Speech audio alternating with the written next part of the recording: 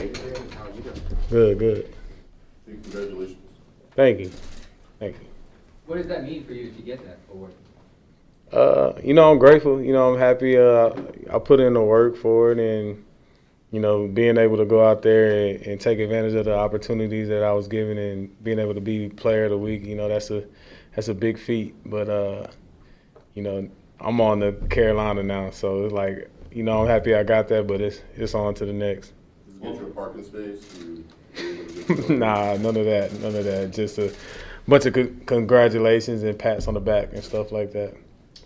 Adrian, the safeties and the corners are sort of one group here. Mm-hmm. You guys meet together. What have you noticed from just the corner group as it's sort of evolved over the course of the year? Yeah, it's all about just being comfortable playing with each other. We had Steph here for so long. Steph and JC worked together for a few years, so they kind of knew how each other worked. And we got Jay Mills now, and you got Juan who's playing more snaps. So it was all just getting comfortable with each other. And then you had the communicator back there with John Jones, and John Jones ended up getting hurt. And now you got Miles. So basically the main thing you see with those guys is just they sit next to each other, and they're always talking about like how we're going to play certain situations and stuff like that. So when it gets in the game, we can execute flawlessly. So that's been the biggest thing over the few weeks that we played, just those guys getting more comfortable playing with each other. How tough is a guy like DJ Moore to cover anywhere on the field? Yes. I mean, he can run any route on the field, and they feed him the ball. So we go into the game knowing that he's going to get his touches. It's going to be up to us to make sure we got somebody in his face and make sure that we make it competitive for him. Hey, Adrian, when you signed here, Steph was coming off this Defensive Player of the Year season. What was your impression of him then, and then as you got to be his teammate, something you learned about him that might have surprised you or kind of been new and interesting?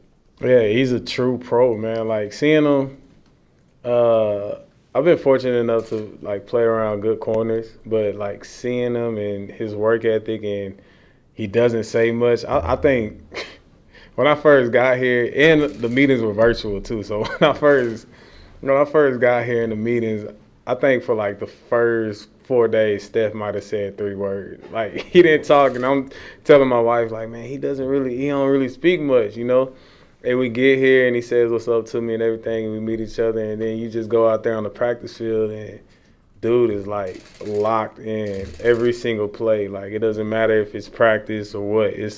He doesn't want to let his man catch the ball, and that's his mentality, and he attacks every single day like that. Just a true pro. You have a favorite Steph story? Yeah, but I can't I can't say it. I know Hubbard's run the ball well for them, but just McCaffrey is such a different kind of player. How much would it change if he's in the lineup in a full go? Dude is a beast. I mean, in the pass game and in the run game, he can take the top off of defense. He can go for like 80, 90, whatever you need him to go for. And out of the backfield, he's just a monster. I mean, that's just another piece for them to have if he's playing. Like, it's definitely going to make the game more challenging when you have somebody who has been dominant at the running back position for so long, been at the top of that podium for so long, and it's going to be tough if he's playing. Adrian, how do you look at the opportunity you guys have now? You've been fighting all season long to get to this opportunity, and now you've got it with 9 games left to go at 4-4 clean slate. Yeah, you just can't squander it away, but you can't read too far into the future. We were able to get back into this position now because we were just worried about the next game, and that has to continue to be our mentality.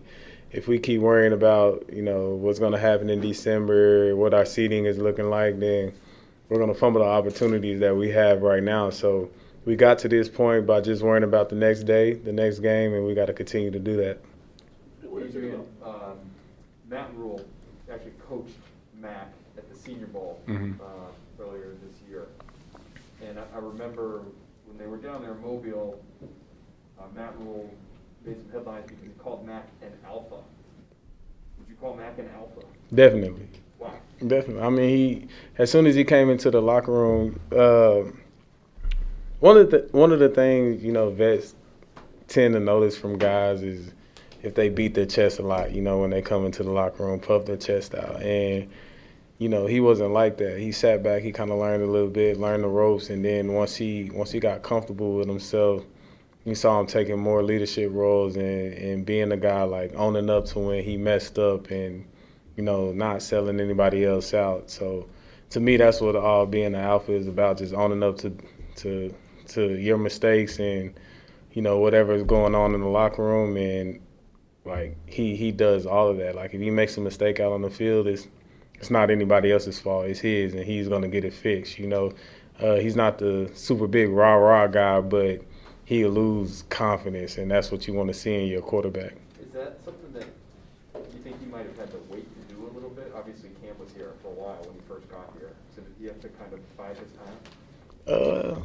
You know, I'm not really sure. You know, Cam is super confident too. You know, he'll lose a lot of confidence as well. So, you know, him seeing Cam, I don't think that really dimmed his light any. He was just, you know, he's a rookie. He understood sometimes you got to follow before you can lead, and he just waited until it was his time.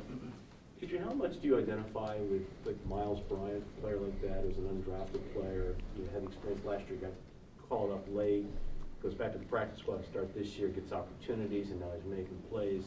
I know you had a similar beginning to your career, it seems, with the Chargers, being in the practice squad, you know, being an undrafted guy and so forth. Yeah, me and Miles connected like as soon as he came into the league. Like just seeing a guy like that, he works super hard, and you know, me, I like to say that I work hard too. So being able to see him, like how hard he works and how serious he takes it, and all the questions that he asks, like me, Dev, and the rest of the coaches, like that really just stood out to me. And I want to say like his first play of the game last year was a pick. It should have been a pick six, but it was a pick. And you know, that just goes back to like all the time and effort that he puts in to like just being a pro. And he's only his second year, but like being around other young guys that I've been around in the league, like he's passed all of those just because of the stuff he does and how serious he takes his job. I imagine everybody works hard. What does it mean? Like, how does a guy really get noticed for those work habits and stuff? Yeah, like you said, everybody can work hard like in the beginning when everybody's fresh, their legs are feeling good. But what are you doing in the dog days of camp? What are you doing week 15, week 16, week 17? Are you still coming in at 5:30 in the morning? Are you still leaving super late? Are you still doing the little things that matter? Are you checking your technique? Are you watching film like you're supposed to? Are you slipping up? Like that's the type of stuff that we look for.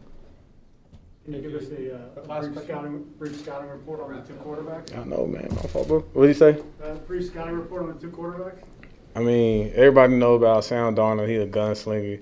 P.J. Walker, he can throw the ball as well, and like he can run. They both can run. That's the crazy thing about them. So we both got to just be ready for the scramble drill when they get out of the pocket. But both of them are good quarterbacks. Thank you. Yep. Good job, Adrian.